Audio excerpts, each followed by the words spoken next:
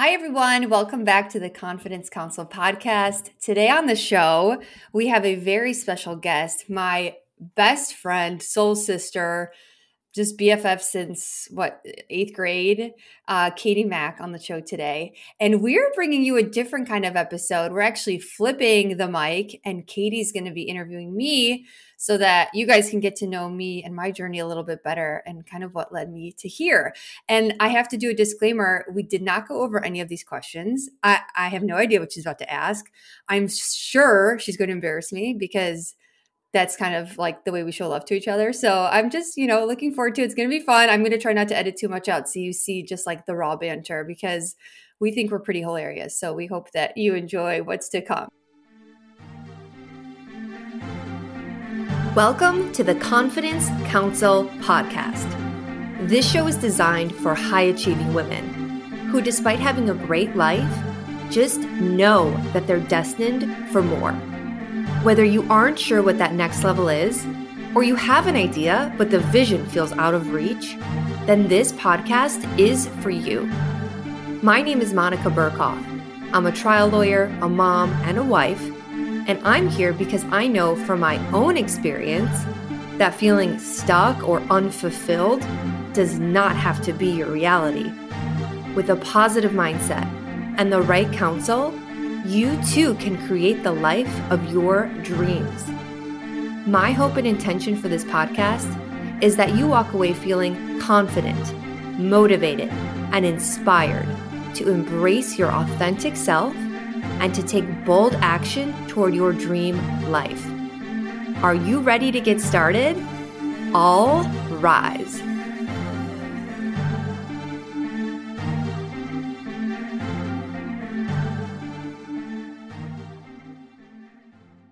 So Katie, introduce yourself. Tell us who you are and how we met. Hi, everyone. I'm Katie. I'm so excited to be on here. I have known Monica since, I think, technically junior high, but we became best friends in high school, more so even senior year of high school. And I think the cool thing about our friendship is that we've gone through all these different stages of life together and grown together, which is pretty special. And then about me, I live in the Northwest suburbs and I'm married. I have two small children, Sienna and Atlas, 3 and 2. And I'm currently a full-time mom with them and also working on a little side gig, more to come on that. And yeah, I'm just happy to be here. I'm excited to do this. Yeah, I'm excited too. All right, Okay. Let's get into it. What do you got? So this was honestly my idea. I suggested this to you, Monica, because I thought, you've been doing such a good job about interviewing all of these experts and kind of picking their brains. But I thought it was about time that your listeners got to know you a little bit better on a personal matter, however you want to take it. And so we can talk about kind of some stuff from your childhood. We can talk about your professional life and kind of how you landed where you are today. So I thought, let's go back in time. We'll start with when you were younger. And I don't have anything specifically embarrassing to call you out on, so don't worry. But if it comes up, then that's on us. Okay. So why don't you tell us a little bit about your childhood? So where you grew up, what your family life was like, what your parents were like, and then kind of what was your personality like when you were little? That's kind of loaded. So I feel like growing up, my memories are, growing up in like apartments, like really small homes. My parents were immigrants, first generation, moved here when they were in their 20s with my sister who was a baby at the time. And they were 19 and 20. And they just had to like bust their ass and work nights and, left us with family members and stuff while they worked to try to support us and like create a life here in America. And so I just have a lot of memories of moving growing up. We moved a lot. And my parents they were such hustlers. Like they started to like flip houses. Like they would, buy a little apartment or whatever, maybe work on the kitchen or like, update the cupboards and then sell it for a little bit more money, make a little bit of a profit, and we'd move on to the next place. And we would do that. I mean, for years and years. So we moved a ton. But I eventually landed in Mount Prospect, which is where we met. And that is where we kind of settled down into like our first like home. And remind me when that was. when That you came to was in Mount sixth Prospect? grade. We Sixth moved to grade. Mount Okay. Prospect in sixth grade. Yeah. Before then, we were living in Chicago. And so then we moved to Mount Prospect, and I felt finally like kind of a normal kid. Like I had a house, and my sister, I have an older sister. She is a year and a half older than me. So there's the same age gap that I have with my boys. It's about Mhm. exactly 18 months or very close to it. And so we were really close growing up. And yeah, I just, I have memories of my parents working a lot, my grandma coming from Poland to help take care of us, sacrifice, so much sacrifice, not seeing my dad for days, and, my parents working at night. And, it's so a lot of that. And so I felt always this pressure to make it worth it for them and like really make them proud and show them like, that all of this was for something, So, and my sister and I carried that like pretty heavily, I think, growing up, like always wanting to impress them and please them because they had done so much for us. Yeah. And yeah, I mean, that's kind of how I would describe the background. And would you say your personality was pretty similar to what it is now, or were you more reserved? Well, I moved in sixth grade and I was reserved for sure because I didn't know anybody and everyone kind of knew each other from fifth grade, like the elementary schools, and I was brand Yeah. new. But I just made a couple of friends, and I remember like you were a cool girl. You were in the popular group and I was definitely not. But I always you always want to be popular and stuff when you're, 10 years old and you're in junior high or whatever. And I just remember feeling like I was always like not fitting in, like kind of a misfit, like I was Really? poorer than everybody else. Like I remember, God, remember when everybody wore like those Abercrombie t-shirts and stuff? And Yeah, I had one. I had just one. okay, yeah. And I finally talked my mom into getting me one, and it literally said Abercrombie ping pong team. It was so ugly and embarrassing, but it was on the sale rack and that's You all we wore it could every day. afford. Yeah. And I wore it every day. Hmm. God bless those kids. I mean, it was, it wasn't easy growing up. But I found a few friends, one that we're still both really good friends with to this day. And I just found like a couple of core friends and kind of just wrote it out with them. And I would say like later seventh, eighth grade, I kind of like started coming out of my shell a little bit. I felt more at home once I had like my people, and then I started to open up. So I was going to, when you started to get to this, one of probably my first memory of you, I think it was eighth grade. And we were sitting at different lunch tables. I was with a different group. You were with a different group. And I remember looking around at my table I was at with all these girls. And I'm like, man, this is boring. Like we're all just sitting there with our heads down, kind of twiddling our thumbs, waiting for the next like leader to speak. And I remember like looking behind me and hearing you and a couple other girls just like laughing, and you were cracking jokes, and you were so like vivacious already at such a young age. And then I remember just kind of slowly every day would make my way over to your table until eventually that table became my permanent spot and you guys became my friends. So yeah, I mean, like even for as long as I can remember, you've always just kind of been this like bright light and full of kind of wit and humor. So It's so funny because I don't remember myself that way, but when I like mentioned that I was launching the podcast, remember Nicole? She posted something in the comments, said you were voted most likely to be a talk show host in eighth grade, and I was stop like, it. I was, and she was I like, yeah, don't love I it. could probably find it, and Oh my that I God. didn't even remember that, and I That's didn't even amazing. realize that part of me started developing so early. Yeah. Well, and I think it's probably with a lot of things, right? Like these little things spark in us when they're little, when we're young. But whether it's just kind of the environment, culture, society, it maybe numbs it in us a little bit until we can kind of find ourselves again and almost like get back to who we were. So like you're saying it's always been there, but maybe it just took a little bit of kind of side turns to get back there. Hmm. Yeah. Okay, so what did you want to be when you were little? Do you remember? I think a singer. A singer. I think a singer, and Yes.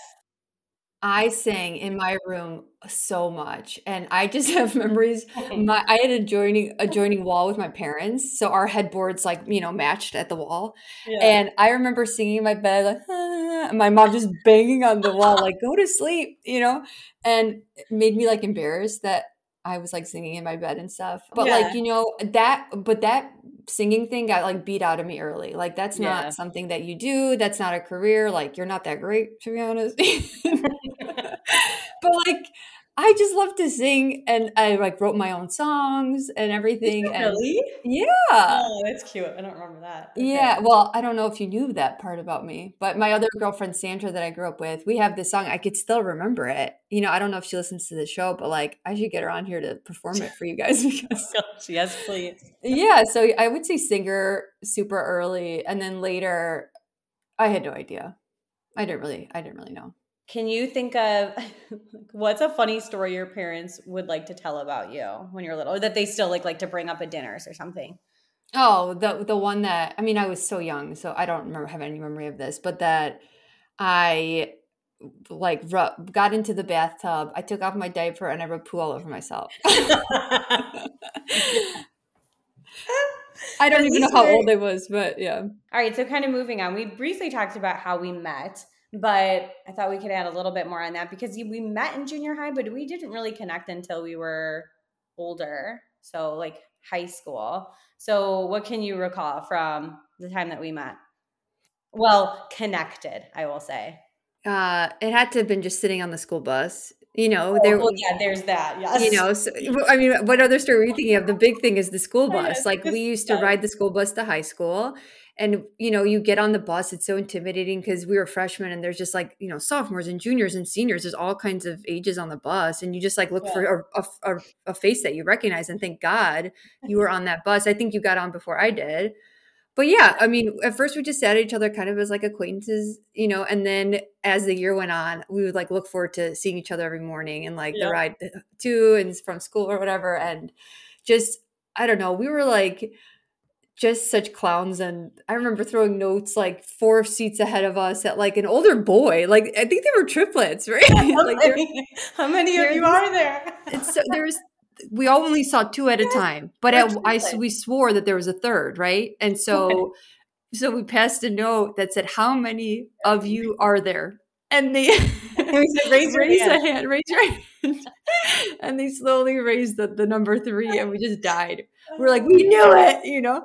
That Oh, so stuff like we that. also made love matches on the bus. Remember, like we had heard someone had a crush on someone else, and so we wrote, you don't remember this one? No, We wrote like a love letter that said like, hey, like I think you're really great. And, like we should hang out. And then we put love, whoever it was, and love. talk I'm like like the 2 seats other behind you person. by the window, right? Yes. Yes. But I think the most classic thing, which I have heard you talk about before, was the little, boy sense of humor that we connected on, where you kind of like made the first move. Like, was she going to think this is funny? The farting noises. Yeah. Yeah. And I did. I thought it was wonderful. And from there on, we were like, wow, we have the same sense of humor. This is Yeah, we were fantastic. destined to be boy moms with Yeah. our hand and farts. Like we get it all. Like, Yeah. and honestly, it's funny. Like Atlas will do certain things now. Like he thinks it's hilarious when someone burps or like when someone farts, and I'm like, well, I kind of think it's funny too, bud. Like So it's do okay. I. I get Yeah. it. I Yeah. love the potty humor. Okay. So anything else about? Well, I guess like a little bit about high school and college. I'm kind of lumping those together because it's kind of like when you were younger, when you were a bit older. What were you like in high school and college, and like how would you say you were different then than you are today? You know, something that stands out to me as like a memory looking back now is I remember, was it maybe freshman or sophomore year on the cheerleading squad? I think it was freshman. And all of a sudden, Kelly started calling the cheers. Remember, like at that point, nobody was a captain or anything. And Kelly just started calling the cheers because Tam had asked her to. And I remember feeling so like, why is she calling the cheers? Like, I'm the leader here. I remember in my head being like, no, that's not wrong. That's not right. And I remember I said something and I remember people were upset with me for even saying something like, how dare you, you know? And eventually I was calling the cheers, right? And I was captain the Mhm. next 3 years. But that like leadership in me started emerging. I feel like that is a memory of mine. Like Yeah. I remember in that moment being like, no, I'm going to lead this Like team. I want to lead. Yeah. I wanted to lead this team. Mhm. And I guess that kind of started early, like speaking up for what I wanted. Like I asked the coach, why aren't I why aren't I calling the cheers? Yeah. So like going after what you want early, that sticks out to me in high school. So yeah, cheering in high school. Were we captains together sophomore year? We sophomore year on JV, Sophomore yeah. year? Okay. So I was like, I think, gosh, everything is honestly such a blur for me, especially high school. I hardly remember, like, what did I do? Yeah, But I we wish I did a kept a lot. journal. We did a lot. I We like did wish do a lot. sometimes I like wrote it down more, so I could Yeah. look back on it and remember and like see the growth because I don't remember a lot either. Okay. Anything else about like high school and college you want to talk about? Well, college, I mean, I know we could get into the college I stuff, know. what we Like, did for 4 years. what do you Well, like? So, what do you want to know about college? well, I guess you did. I mean, you always took kind of school more seriously. Like you were very focused on getting into law school. How did you know that was something you wanted to do? Ugh, like it's so weird saying it back now. I remember being home maybe between junior and senior year of college. No, even before that, maybe. And my sister said that she was going to be a lawyer. And my cousin was there and he said he was going to be a lawyer. And Yeah. they were at U of I and he was somewhere else. And I was at ISU. And they were like, and I was like, well, I'm going to be a lawyer. And they're like, no, you're not smart enough to be a lawyer. Mhm. And she denies that to this day. She's like, I would never say that, but she did. No, She people may not have always say meant that kind it. of stuff. I heard it She, too. Yeah. she probably didn't even mean it. But I took it like, Yeah. so watch me. That's how I took it. Oh, I'm not smart enough. Watch me. Like the challenge accepted. And I literally like pursued this law degree out of spite. Like the whole first few years. But then because I picked up the minor shortly thereafter, the legal studies. And then I ended up on jury duty. And I was on a jury in federal court. It was a case that involved the police, which is the work I do now. And it was the best plaintiff's attorney in the city. I'm not going to say their name. And the guy was doing his, cross and his closing argument. And I was looking at him and I was like, because you're not supposed to Google the attorneys or the case. But I did anyway, right? Like, you're Yeah. not supposed to do that if you're on a jury. But I did. And I looked him up and I saw that he was the best and da-da-da. And I remember thinking, he's the best? I could do better than that. Yeah. And then I ended up becoming a trial lawyer in that same area of law. Now we have cases against that firm. And yeah. So I just like have this thing where I just like, it's with something clicks and it's like, I want that. I want to do that. I'm going to do that. Watch me. I don't even know where that comes from. No, I was going to say, like, and for as long as I can remember, you've always been that way. And I feel like we used to downplay, or you kind of used to downplay, I'm just lucky or whatever. But no, it's like there's so much hard work that went into like everything you did do, right? You didn't just say, I'm going to get into law school and got lucky and did it. Like, no, you worked your butt off for it, right? But you always had this mentality of like, I'm going to go for this and I'm going to get it, and I don't know. I've always respected that of you. Whereas, like, I think I've always let fear or other people's voices stand too much in my way. Like, I wanted to be a psychologist. And then I had my dad's voice in my ear. Well, what are you going to do with that? How are you going to make money? You're going to have to get your master's, blah, blah, blah. And I was like, okay, never mind. I'll change my mind. So I think that's just, it's so interesting that you've always had that. You've had that like gut intuition. Yeah. Yeah. And I didn't know that growing up, but now looking back, and after talking to Julia about the episode that we did about the manifestation at the beginning of the podcast, I realized that I had been manifesting like hardcore my whole life. Like I want that. And then I'm going to take the steps and I'm going to get it kind of thing, but I was already thinking and seeing it for myself. Like it was mine. Yeah. And like, I'm going to be the best at this. Mm-hmm. And then we were. Yeah. Mm-hmm. I know. It's amazing. What were you like in college? I was a good time, I would say. We liked a good time. And I don't know. I feel like it was a lot of, we prioritized relationships with our friends and just being goofballs and having the most fun and not taking ourselves too seriously. Like we were 19 and we dressed up like weirdos and went to McDonald's, pretended like we Oh, were the a girl unicorn group, girls? the Yeah. unicorn girls, or just, I don't know, the prank calls and all the stuff. Like we never took ourselves too seriously. Oh, freeze frame in the elevators at Watterson dorm. Do you remember that? Yeah. The doors Yeah. would open and we'd all be frozen, like in weird positions, staring down at the floor, and we would not move a muscle as people walked into the elevator. Yeah. Like super weirdos. And that is so weird, but It is weird. it was entertaining to us. It tickled us, and that's what mattered. Like we didn't care so much about what other people think. Like, Yeah, we didn't care about just like looking pretty or whatever. Like we were just being ourselves. And right. and then if you ask like any of the guys we hung out with, they would all say like your group was the funnest because or the most fun because you guys just had a good time and let loose. Yeah, Like you we weren't didn't so take like, ourselves too seriously, like you said. yeah, Yeah. yeah. Which is kind of how we found our sorority that we both ended up joining. Mhm. Um, but yeah, we looked for a group that was the good time, right? Like, we didn't just go for who's the prettiest, who was the coolest. Like, no, who are the Mhm. girls that we actually want to be best friends with? And lo and behold, who are our closest friends now? Our group from college, which is Yeah, pretty yeah. special and very Yeah. rare from what I've heard. Very rare, for Yeah. sure. Mhm. But yeah, I can second that. You were definitely a good time in college. Definitely did not miss a party, but you were the one that coined the phrase "school before cool." So let's not forget that. Yep. That was one of your mottos. School before cool. God, I'm so Yeah, awesome. Yep. I you was were saying that to us, like everyone's drunk or hungover. Like, all right, guys, we still gotta make our library hours. School before cool. school before cool. Yeah, or you would miss a pub Wednesday once in a while when needed because school before cool, and I Mhm. respected that. Mhm. And the FOMO was real, but like you gotta do Yeah. what you gotta do. Yeah. And I would say, like, in general, which looking back on it, I know we've talked about this before, our college years and like our young 20s living in the city and all of that, we definitely like lived that part of our life to the fullest. Um, and I appreciate that because I don't have any regrets. Like, yeah, maybe the hangovers, like those weren't fun, whatever. That's not what I'm referring to.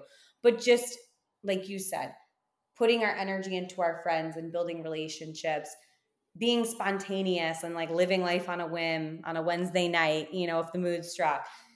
I don't have any regrets. It's like we got it all out of our system and lived that phase of our life so that we can comfortably like move into the next one. Mhm. Yeah, So I totally. I have so much.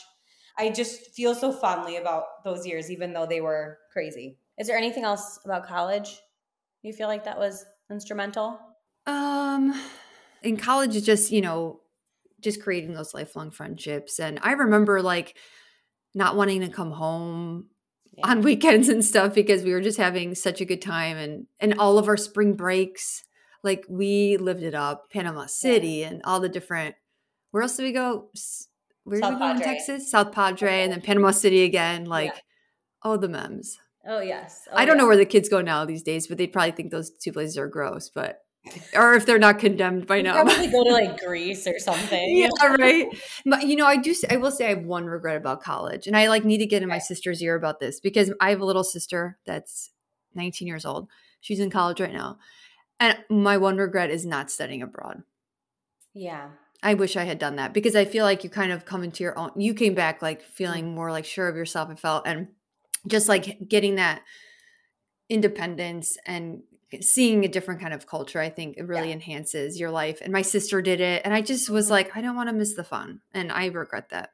Yeah. Okay, so moving kind of through college, segues to your husband, Todd. Can you tell us how you guys met and how that kind of love connection started? So, when you're in college and then everybody comes home for like Thanksgiving week, that Thanksgiving break, and Yeah. there's Black Wednesday is the night before Hmm. Thanksgiving, and everybody goes out on Black Wednesday. And so we were all home from college and we Yeah. hooked up with our friends from home that were all back from college. And we went to some bar in the suburbs, Palatine, right? Lamplighters. And Yes. one of our best friends, Erica, was actually dating a guy from another high school. And they were all back from college too, he and his friends. And so they're at the bar, unbeknownst to us or whatever. We hadn't met this guy because Erica had just started dating him, I think. Yeah. And so we're at the bar. It is packed. And And I feel like we couldn't get a drink to save our lives. And it was like just super packed. And I see Todd at the bar and he's like a tall drink of water, like totally my type, like athletic, handsome. And I think I tapped him on the shoulder. No, I didn't. He'll say I didn't. He'll say I grabbed his butt. And I probably Yes. did. I grabbed his butt. That's And how I remember it. I grabbed his butt. He turned around and I asked him if he would like hand us a cup or it's like lean over the bar and like grab us a cup or something so we could split the bottle of wine that we like smuggled in our purse or something like that. And he did. And then we started talking. And as we were talking, Erica, who was dating his friend, walks up to us and is like, oh my God, we were going to introduce you guys. And, but we had already kind of found each other, you know? Mm-hmm. And yeah, and then I guess I like was super into him, and on the car ride home, we like exchanged numbers, and you guys were all kind of like not drinking that much because you had just come back from a Vegas trip or something, right? And I was like correct. studying for the bar, or I don't know what I was, no, studying for the LSAT or something. So I didn't get to go on that trip, but so you guys were all kind of still recovering because you were like so hungover from like the rage mode. And but I was like the drunk one in the back seat, and I was like, I'm gonna text him, you guys. And you guys were like, don't text him. And I did. You were telling us what you were gonna say to him too. What was it was so forward. It was like, you don't remember this? Tell me. It was like something. What do I do if I have a crush on someone or something like so embarrassing and so forward? And you're like, should he text the guys? I'm like, Monica, no, don't do it. And then all of a sudden we just hear this like little like maniacal laugh like in the back of the car, and we're like, what did you do? You're like, I sent it. I sent it. And you know what? He did not respond. You did not respond that night. But the next day he called me. On Thanksgiving. And like on Thanksgiving, he was driving back to school. And I was like, you know, playing downstairs with my little sister or something. Because, you know, after you eat, you're just kind of like in whatever. So, but he called to like talk. And I was never like a talk on the phone kind of gal really. And so I'm like, so can I help you? You know, like what? And I remember like hanging up and being like, Katie, was he cute? Like, I don't even remember. Like, do we like him? And you're like, yeah. He's cute. We do. We like him. So yeah, and the rest is history. Then we started just like talking, and it was like a long distance, and it wasn't like serious. I finished college. It was like, because that was November, we graduated that following May. So I still had like, 6 more months of college. And then, yeah, once we graduated, we kind of like made it more official. Yeah. I mean, I guess it was like we were official, but we weren't like seeing each other that often. He would come visit once in a while, but. And I know I've just mentioned this to you again recently, but one of the things I really admire about your relationship with it being how many years has it been? 12? It was 2008, so. Oh gosh, more, right? Numbers. I do 15. Numbers. 15 years. Yeah. One of the amazing things that I think has allowed you both to stay so strong is that you grow and change with each other, and you kind of like, you're flexible to where you were at in your life. So I think in the start of your relationship, like he knew you're in college, right? Like you're finishing up your senior year. So there wasn't like this pressure to like commit to me now, see me every weekend. You still did your thing, like in terms of you hung out with your girlfriends every weekend. We still went out. We still went on trips, and then like when you met back up, you were in law school. He was doing his teaching thing. Like you still had different focuses, but you still like came together and like held on to your relationship. And so, yeah, so I think that's part of it. I mean, you were committed to each other. Because I remember being on spring break with you senior year, and you were just like, I have no desire to talk to any guys. Like I'm so into Todd, but like you still had a good time, right? Yeah. You're still like having fun with us, like whatever. I love that. He'll say, if you ask him this story, I like need to get him on maybe to talk about this stuff because it's funny, but he'll say that night, him and his buddies showed up at that bar with another group of girls. And like they each had like a girl, that they were there with. Like and his girl threw up in the doorway and they wouldn't let her in. Oh, I do remember. And he was like, okay, bye. And she like went home. So he was supposed to be with this other girl all night. So thank God that girl drank too much. Fate. Yes, it was fate. Thank you, girl. Yeah. Thank you, girlfriend. Thank you, girl, for taking too many shots. Uh-huh. Whoever you are. Wherever you are, whoever you are. Thank you. All right. So moving into now, so we've gotten through college, you've met your husband, and now you are going to law school. So, kind of tell me about a little bit about like your law school experience in terms of personally where you were. It was kind of like you were in study mode, at least from my point of view.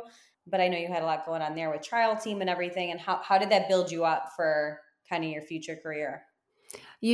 Coming from party mode to, and there was obviously school before cool. I was studying in college, obviously, but Yeah. it was different, right? To go straight into law school where you are like everyone is this like so smart and all of their parents were lawyers and they all had like an idea of what kind of lawyer they wanted to be and they all just seemed to be it was like so much imposter syndrome like I do Mm-hmm. not belong here, I don't have any lawyers in my family, like I have no examples of this, I don't know what this is supposed to look like, I don't know what kind of law I want to practice. I just knew that my sister said I couldn't do it and I said watch me, and so here I am. And I also said I wanted to try cases because I was on that jury, right? So Yeah.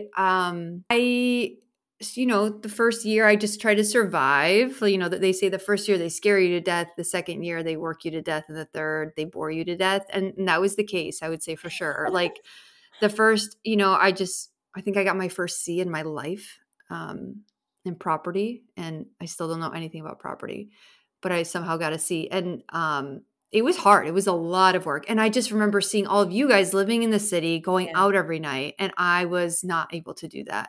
I had to bring home like 30 pounds of books every day. And that is when I started wearing glasses because I was in the library. It was dark in there like for hours, days and days.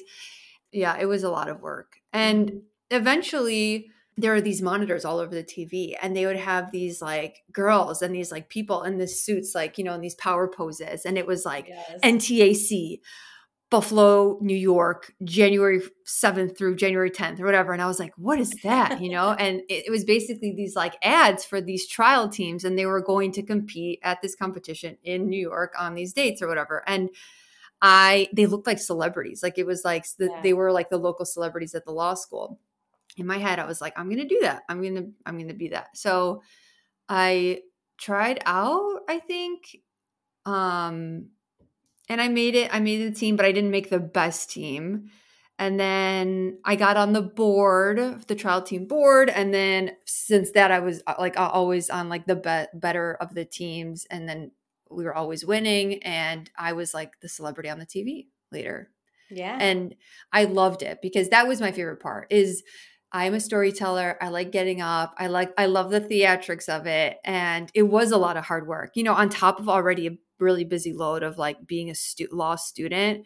Right. You have to learn and work up a whole fictitious case. Like you have to know all the witnesses. You have to prepare your ducks and cross. You have to like know all the facts cold. And then you have to take time on every, like, what is it? Like 4 days a week we were practicing and every weekend plus all the law school, Mhm. and then plus trying to juggle friendship and a boyfriend. Like it was a lot. It was. And I think from then I realized, like, I think from that moment, I was completely in like turbo autopilot, and that has remained until now. Yeah. Like just doing all the things and just driving past the burnout like completely and just ignoring Right. it. And I've just been in that zone for so long. But you've also, though, I would say you've gotten good at balancing life in general. Like you're not just all work, like No, now I'm not. No, no. But I remember exactly. like that's when I was just like all because I didn't have kids. I didn't have, I didn't really have any responsibilities other than myself. So Right. it was all I was focusing on was just those things. And like, And like succeeding and yes, doing good yes. and yeah. Winning was always the big theme for me. Yeah. Yeah. Okay. So then when you started your career, kind of similar trajectory in terms of like getting the best jobs, winning. I know your first job you were able to try a lot of cases, right? But Mm-hmm. then yeah. Yeah. So, I wanted to try cases, and there was this one law firm that like everybody knew about, and I had heard the older class people talking about that firm and interviewing it, not getting it. And so then when I got it, people were like, oh, you got it, and Yeah. I tried 33 jury trials in my first year. I Hmm. actually, the day after I was like sworn in, like, yes, I was like 23 or something. I tried my first jury trial the next morning. So like I had dinner with my family and then I went home and prepped for my jury trial the next morning. Like that was probably close to malpractice. Like I was picking a jury, I was opening, I was closing. I had like an actual client. There was like a jury in the box. The judge, they're probably looking at me like, what? I mean, and I was probably better off than most because I had all that trial team experience. I knew what a trial was supposed to look like. I knew how to pick a jury from, I had a jury selection class in law school. So like I kind of knew what I was doing. And the firm, prepared us pretty well too, kind of what to expect. But talk about just getting thrown into the fire and figuring it out. Like, and so that's been like, you just jump in and you'll figure it out. And it's always been like a motto of mine and something that I feel like has served me well, Yeah. Like you just always have the skills to figure your way out of any situation type of thing. Yeah. Which is awesome. Yeah. And something that they stressed really early on for us at that first law firm. I mean, those were some like the best trial lawyers in the city. That firm has since like disbanded. They're all still, I see them around the courthouse. They're all incredible. But one of the partners in particular would always tell us like nothing, how did he say it? Like nothing, you can't like F anything up so hard that it can't be un-F'd. Like, so just do it. Like try, don't be afraid to make things. Mistakes. Don't be afraid. Be creative with your arguments. Do this and that. Like nothing you can do can be undone. Can't be undone. So just go for it. Yeah. And that stuck with me too. Okay. So from there, give me a quick overview of your jobs and your career and kind of where you are now in terms of your career. So from there, I was there for 1 year and then I got bored because I wanted more. Like, it was the same kind of cases and I wanted the higher stakes. And I always in the back of my mind wanted to do that police stuff that I saw on that jury trial. So I was in a dep with actually a guy from my firm now, and we were co-defendants on the case. And he said something like, hey, like you should, maybe interview with the firm. And that guy ended up being my boss. And I got hired at the place I am now. It's going to be 10 years this December that I've been there. Yeah. And it's crazy because most people our age like bounce jobs a lot, but I've been here for 10 years. And I started as an associate and I was doing like car accidents and stuff because that was my expertise at the last place. And then there's a guy that, the firm that I'm at now is like a big trial firm. And, but my team wasn't really trying cases, the team I was on. And so there was one guy that was doing the police stuff and he was always on trial. And so I would like leave my desk and sneak out to the courtroom to watch him on trial. And he was probably like, who's that? Does she work here? Like I was sitting like a little groupie watching him on trial instead of back at the office doing my work because I knew I wanted to be doing that. And I wanted to be working with him. And I swear, looking back now, I manifested it because his office got moved right next door to mine and his associate left the firm and he needed someone to help him with his cases. And every time something printed off of the printer, I knew it was his. I grabbed it. I ran over to his office and I gave it to him. I was like, oh, hey, I was just grabbing my own stuff. Like, here's yours. Do you need any help with any cases? And he was like, oh, no. And eventually one day he said, I've got a case. Do you want to be on it? And since then, I've been working with him on these cases. And so I was working as an associate. We were trying cases. It was so fun. I like loved it. And then I made partner in 2019. And then COVID happened. And I had 2 kids. And then... Well, you just like jumped a huge gap there. I wanted to interject before you kept going. So it just keeps coming up, in your life and all these stories we're kind of telling that you kind of knew deep down like what you wanted and you just like went for it. You didn't let anybody stop you. And not only that, it sounds like you've always been manifesting things, right? And you just posted something on social media about like when you want something, like you have to live how that person would live, right? Like what you just described is exactly that.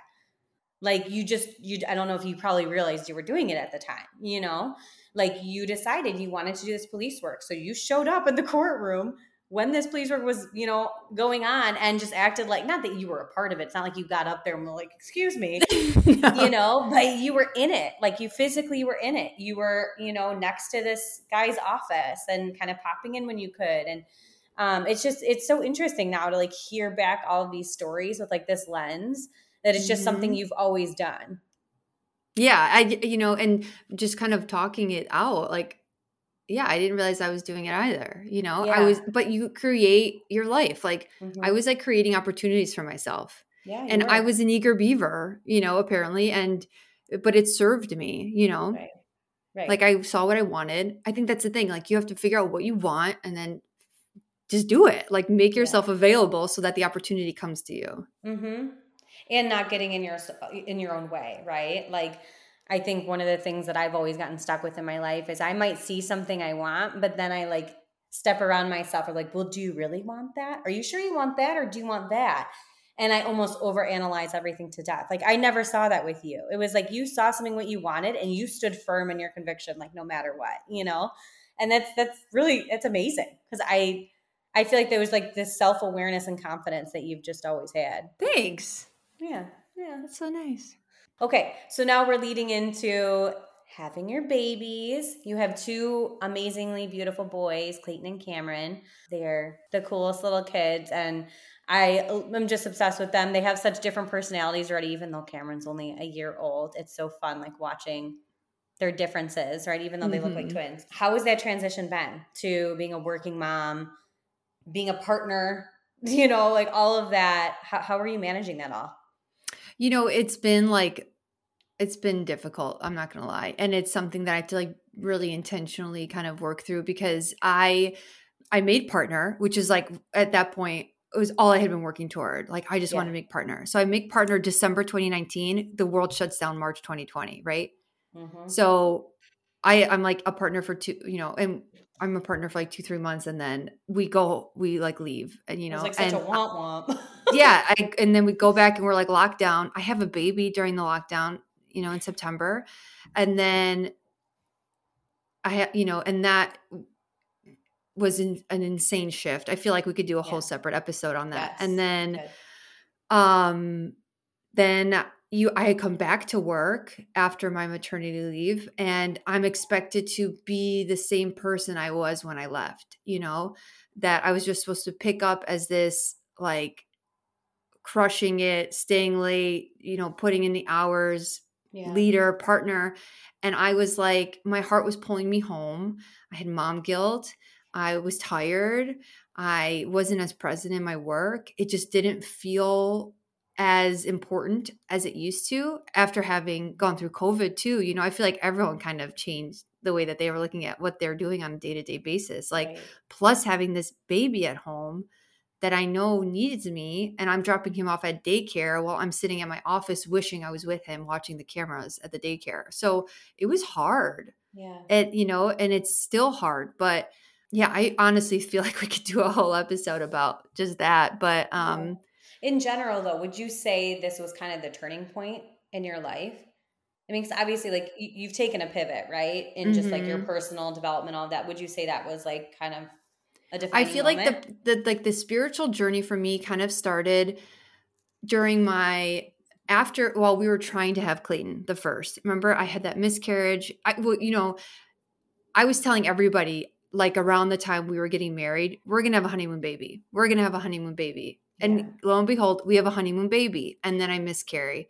And I really struggled after that because I feel like I guess I was used to getting what I wanted, you know? I would Yeah. put my mind to it and I would just And it get would it. happen. And it would happen. And here I had no control over it. And I try to control it so much. And I obsessed over it. And then I started listening to like some of these things about like letting go and surrender and just like more self-development stuff. And that's kind of when that journey started for me. But Okay. it Yeah. really kicked into high gear after Cameron was born. Mm-hmm. I don't know what it was about Cameron the second, but it was like I already felt this disconnect with between my work and my life after Clayton. But then after Cameron was born, it was something like a whole different, like, there has to be more than this kind of thing. And I'm not living my life to the fullest. I shouldn't be feeling split and separate from myself the way that I do. And that's when I like really, really dove in more with the stuff. Right. So where would you say you're at now with like your spirituality and kind of your personal growth?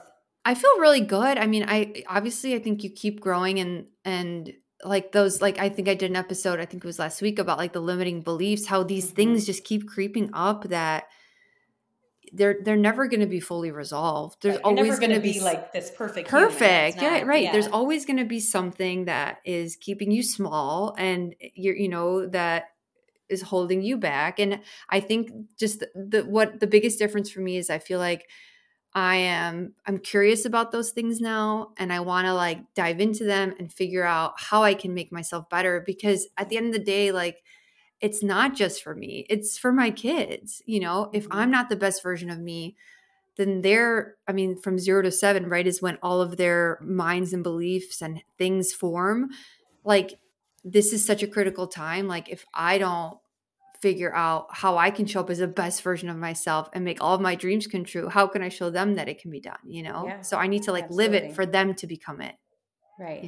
Yeah, no, absolutely. I think you have to work on yourself in order to become a better parent for your kids. You can't just expect to parent the way you've always wanted if you don't really know yourself and you're not continuing to kind of change and grow. So Yeah, it's yeah, like absolutely. say or do what I say, not what I do, Right.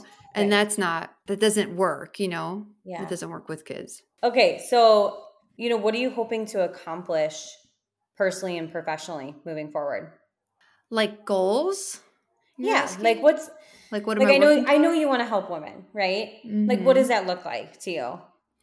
For me, the goal is to just reach as many women as I can who are feeling that like disconnect, to Mhm. like kind of get back to themselves.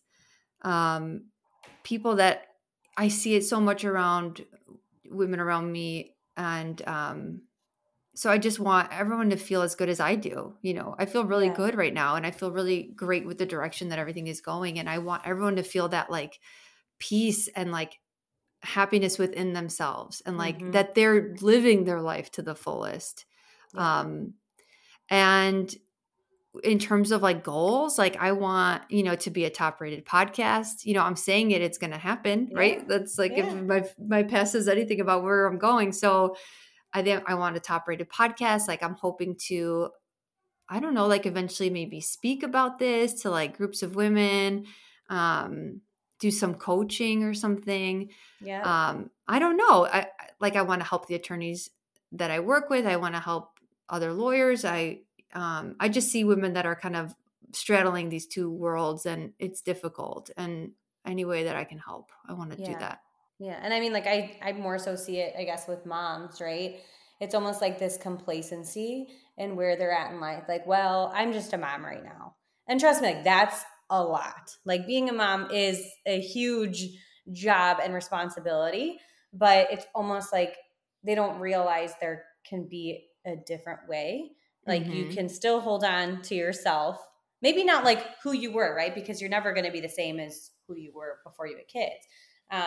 But yeah, no, I see it all the time in moms and posting in Facebook groups and kind of like, how do I get out of this funk? And so I really kind of see you inspiring, especially like women that have had children and that haven't had children, but just speaking from me personally, Yeah. and kind of how to get back to themselves. Because I mean, like I think with all this momentum and the great work you're doing, it definitely like helped put a bug in my ear too, to like kind of take my next steps forward and my little side gig I'm working on. And um, I've been thinking about it for how long? And again, Mm-hmm. getting in my own way, like, well, do you really want to do that? What are you going to do with that? What's everyone else going to think? And so I think just, being inspired already by you has helped me take steps forward in that direction. So, Yeah, I love that. And I feel like our whole little yeah, girl group that we're chatting on, our little mom group, everyone is like doing something now yeah, and has yeah. felt a little bit of some inspiration, which it makes me so happy too. And realizing like you can be a better mom when you're a better version of yourself. Yeah, because if you're fueled by something that you're passionate about, it's something that it gives you a reason to wake up in the morning beyond your kids. Yeah, You want like yeah, that fire in you right. about Yes. something, about life, because when those kids leave, you don't want to be left with a shell of yourself. They're not going to be around forever, And your you kids know? can't be your only identity. Like think Exactly. about the pressure that puts on them when they're older, Oh right? Like yeah. my Yeah. mom literally lives for me. Like, oh gosh. Mhm. Yeah, a piece of that, I might still be a clingy helicopter mom because I, like, love my kids so Oh, much, but, well, yeah. like, I still wanna have my own thing. No, yes, Yeah. exactly. So, along those lines and what you're looking to accomplish, this might be more personally a mixture of both. Like, what does your dream life look like? Uh, well, my dream life is the setting is in Florida or some beach town, I think, It's in a warm tropical climate on the water. And dream life would include like doing this, helping, like, chatting about this stuff, helping women, spending more time with my kids, spending more time with my husband, traveling, spending more time with my parents and my sisters and my friends, and writing a book. Yeah. That's always been in the back of my mind, and something I was like gung-ho about last year and then got in my own way about.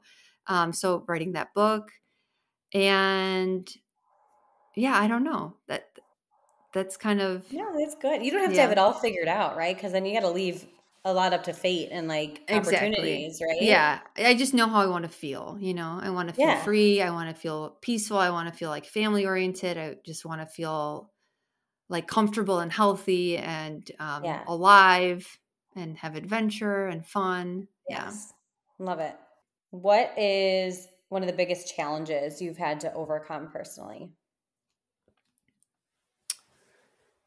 or I think professionally?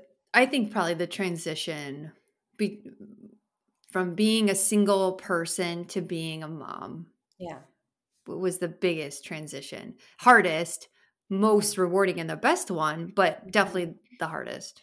Yeah.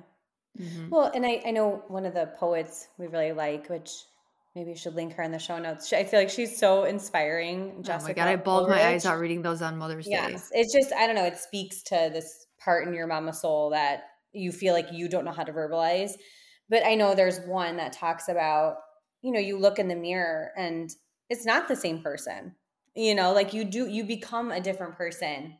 You walk into a new person, whatever you want to call it, after you've had kids. So it's kind of like getting to know that person. Like, who are you? What are your priorities? Like, what do you want out of life? And so Exactly. it is. Yeah. It's like a huge shift in everything.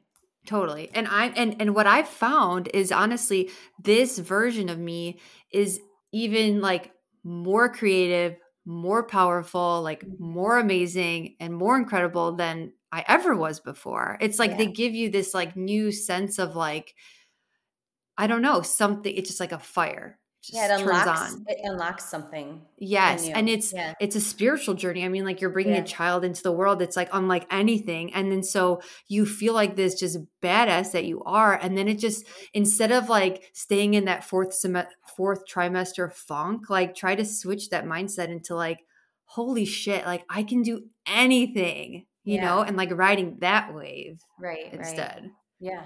which took a while obviously to figure out for me, but I'm there now and I'm like loving life. Isn't it interesting that I think both of us have, whatever you want to call it, a spiritual awakening? I know that sounds kind of woo woo, but like both of us went through these transitions after having children.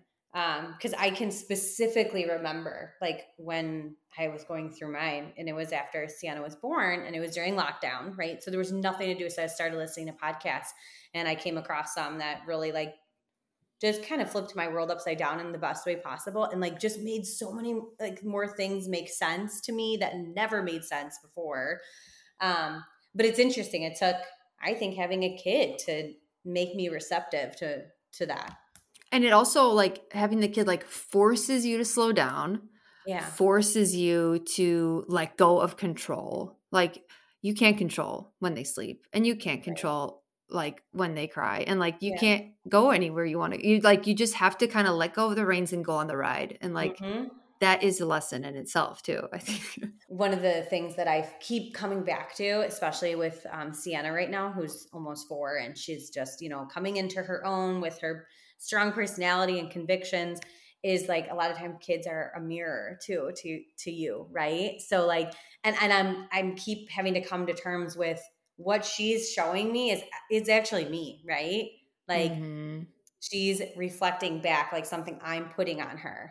Another question. What's something that you learned about yourself that surprised you?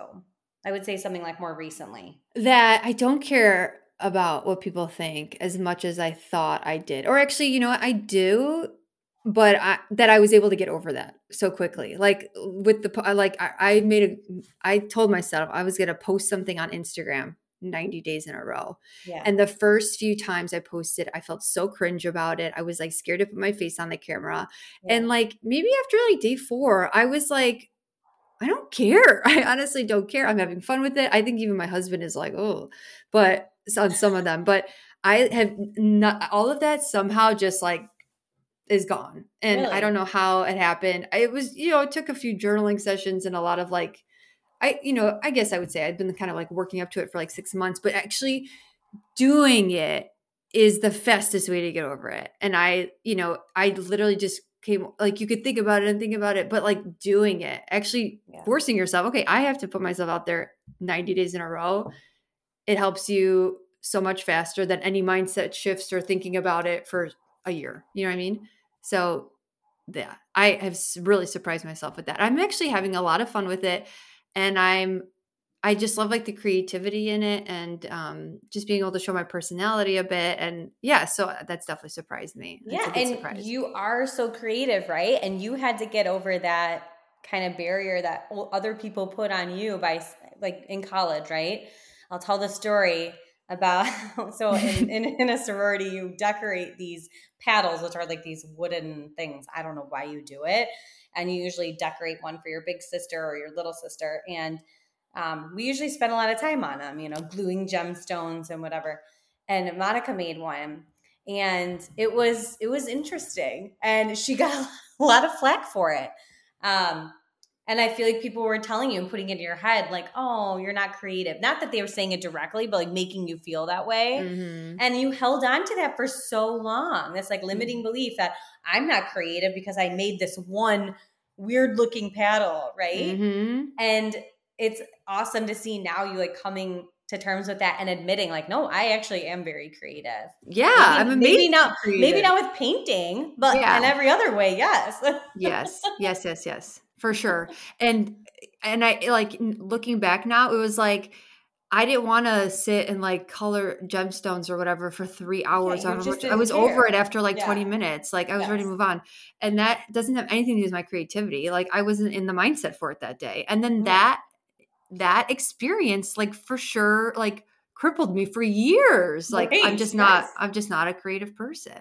And you really And no, are. it just I wasn't in the right environment for it or in the right Hmm. mindset for it. Yeah. Yeah. Okay. Oh, I was going to say one thing that surprised me about you recently is kind of through this like journey we've taken and like I get to know ourselves and whatnot. And I don't know if you want to get into the aura color stuff, but is that you maybe are a little bit more introverted than originally thought. You've always been the life of the party, high school, college. Like, I don't mean this in a mean way by any means. It's a good thing. You're like the loudest voice in the room, like very magnetic. And now just learning about you, you actually do have a lot of introverted tendencies, which is just, it was very surprising, I think, to you and to me to learn that you thrive. And I think you re-energize as an introvert would do rather than an extrovert. Mhm. And so that's been, I don't know, that's been like so interesting and fun to see. Like you give me examples about how you hide out sometimes at a cocktail party in the bathroom because you've had too much personal Yeah. interaction with people. I hate networking. I hate mingling. I hate small talk. Like I'm the Right. worst networker. Like, when they're like, go out and get business. I was like, Yeah. oh, Well, kill do I me. have to? It's so awkward. I would literally hide in the bathroom. Like, can I go Yeah. now?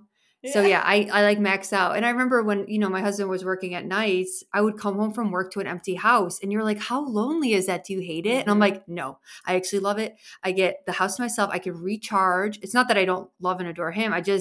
I had that time to myself. I'm around people. They're talking at me all day. Same with like when my mom would call me on the way home from work. I'm like, I can't talk to you. I just literally have people talking to me and about me and da da da all day at work. I need to just shut it off. Yeah. And I need like a minute to like, and yeah, that's major introvert vibes right there. And Right. I'm okay passing on like some of the parties and the girls' trips now. I never would before because I just feel like I know myself better. Like I know that I'm maybe better off not going, it'll serve me better personally to Yeah. sit this one out, for example, Or at least you know yourself better that if you do go, you have to dedicate some time to yourself, and Yeah. not just like try to go with the group for everything. But no, Yes. that's Yeah. been so interesting. And I think it has served you well, just like helping you prioritize like what you really want. Yeah. So I've got like two more questions, random Okay. questions. Who would you say has influenced you most kind of like throughout your life?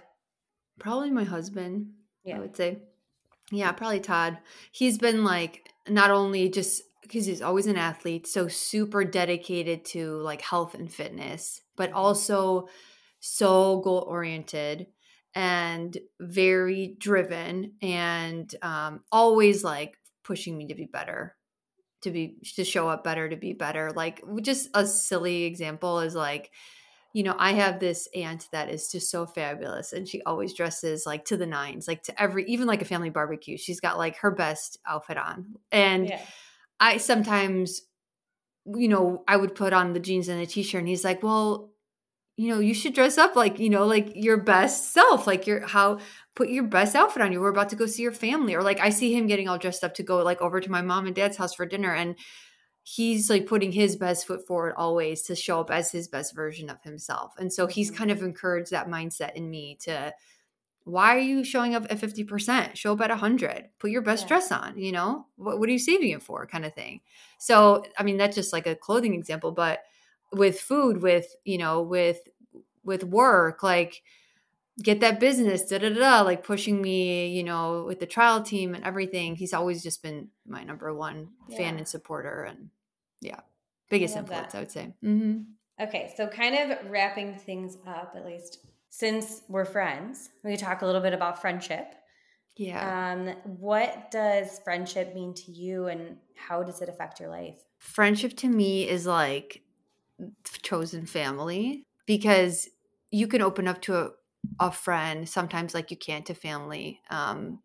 and about different things, right? Like I'm super close with my sisters, but our relationship is different, and it's because we have done all of life together. And so you've seen the good and you've seen the bad. And I feel like the best part about friendship is just growing together and having that support system. Like being able to go from that phase of life where we just wanted to have a good time to now like starting like little businesses and supporting and encouraging each other and venting about motherhood, or talking about the difficulties in sleep training and stuff. Just having someone along that journey. We're the same age, our kids are the same age, just having someone match my path that kind of challenges me and I can grow with has been like one of the biggest gifts in life, I would say. Yeah. And having that, like you said, support system, to lean on too, right? Because life is hard. Like, let's be honest, like, it's not all rainbows and butterflies. There are some Mhm. really hard times that you and I have been through specifically. And having someone that you can that will help like carry you for a little bit when you need it. And then it can flip flop. And I think to me, I mean, at least throughout my childhood, I don't know what I would have done without friends. I Yeah. Yeah, don't and think you're, that as an only child, right? So yeah, it's I like didn't have any extra. siblings. Yeah, and I had a Mhm. weird, family dynamic.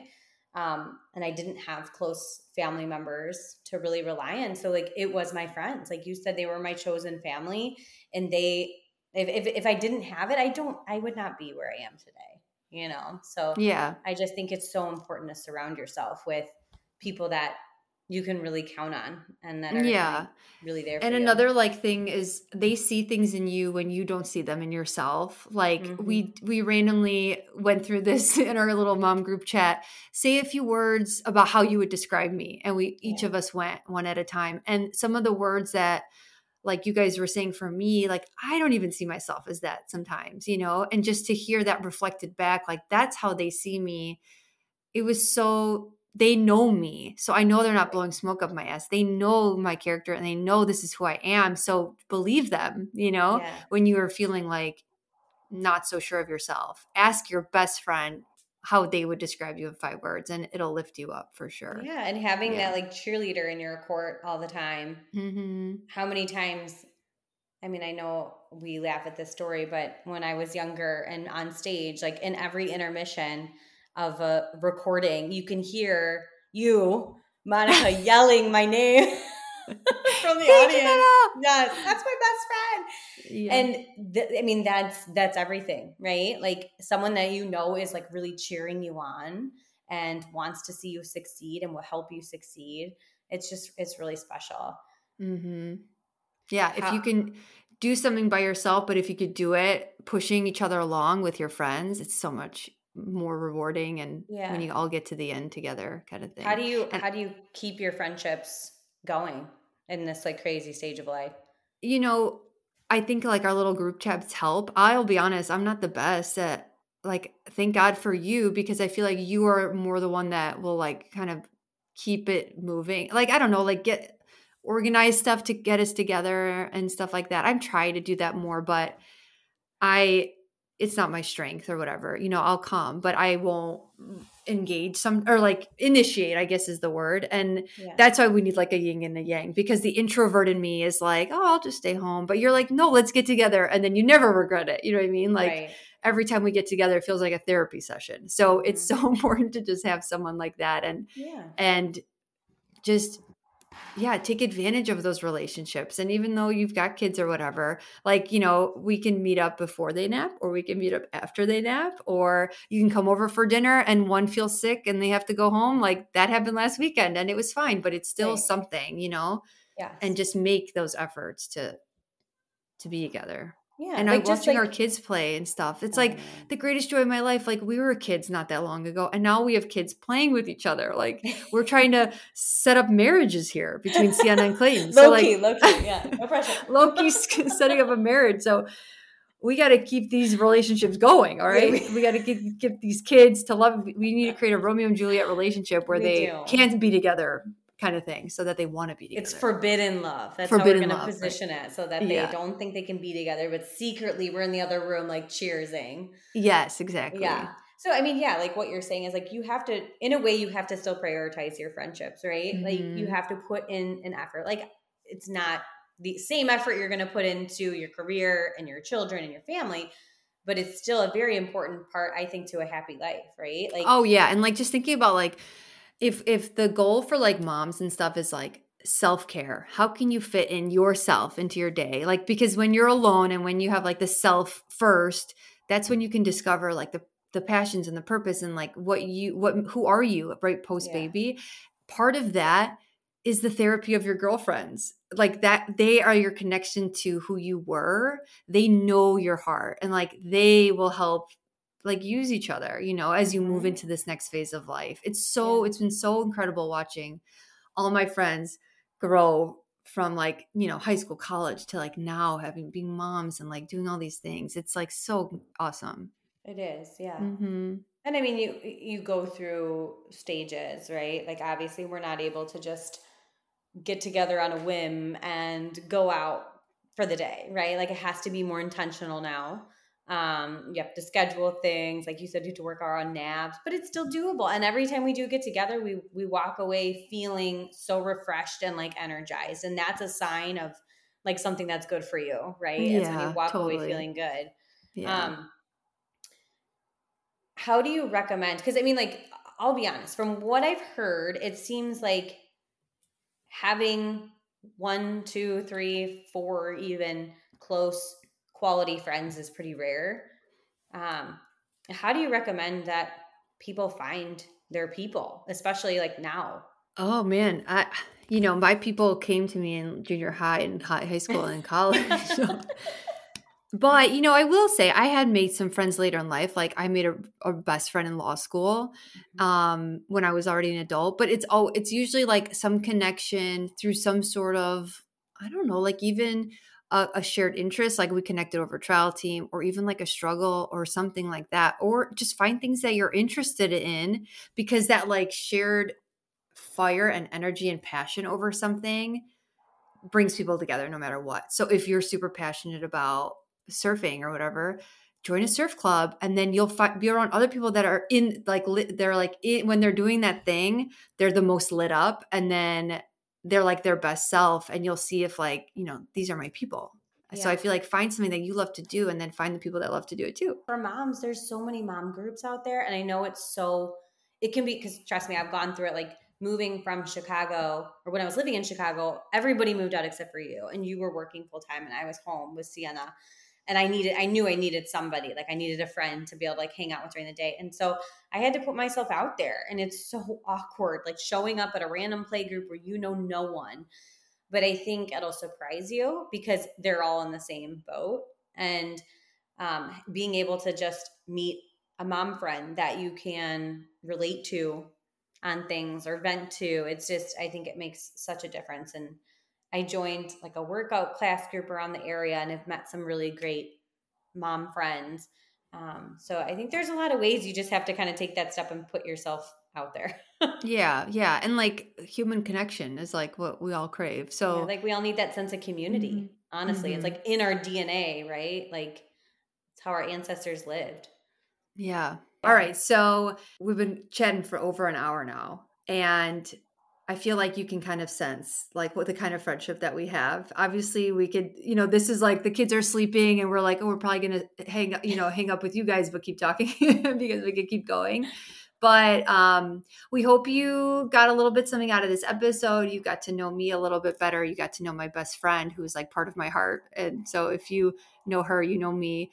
And I hope you enjoyed the episode, and I'll see you next week. Thank you so much for listening to this episode of the Confidence Council podcast. If you enjoyed the show, please make sure you click the follow button so that you're notified every time a new episode drops. If you want more content between episodes, check out the show's Instagram account and website, which will be linked in the show notes for you below. If you're walking away from today's episode feeling more confident or empowered in some way, please share it with a friend or share it on social media so that others can benefit from it too. Thank you again, and I'll see you back here next week. Bye for now.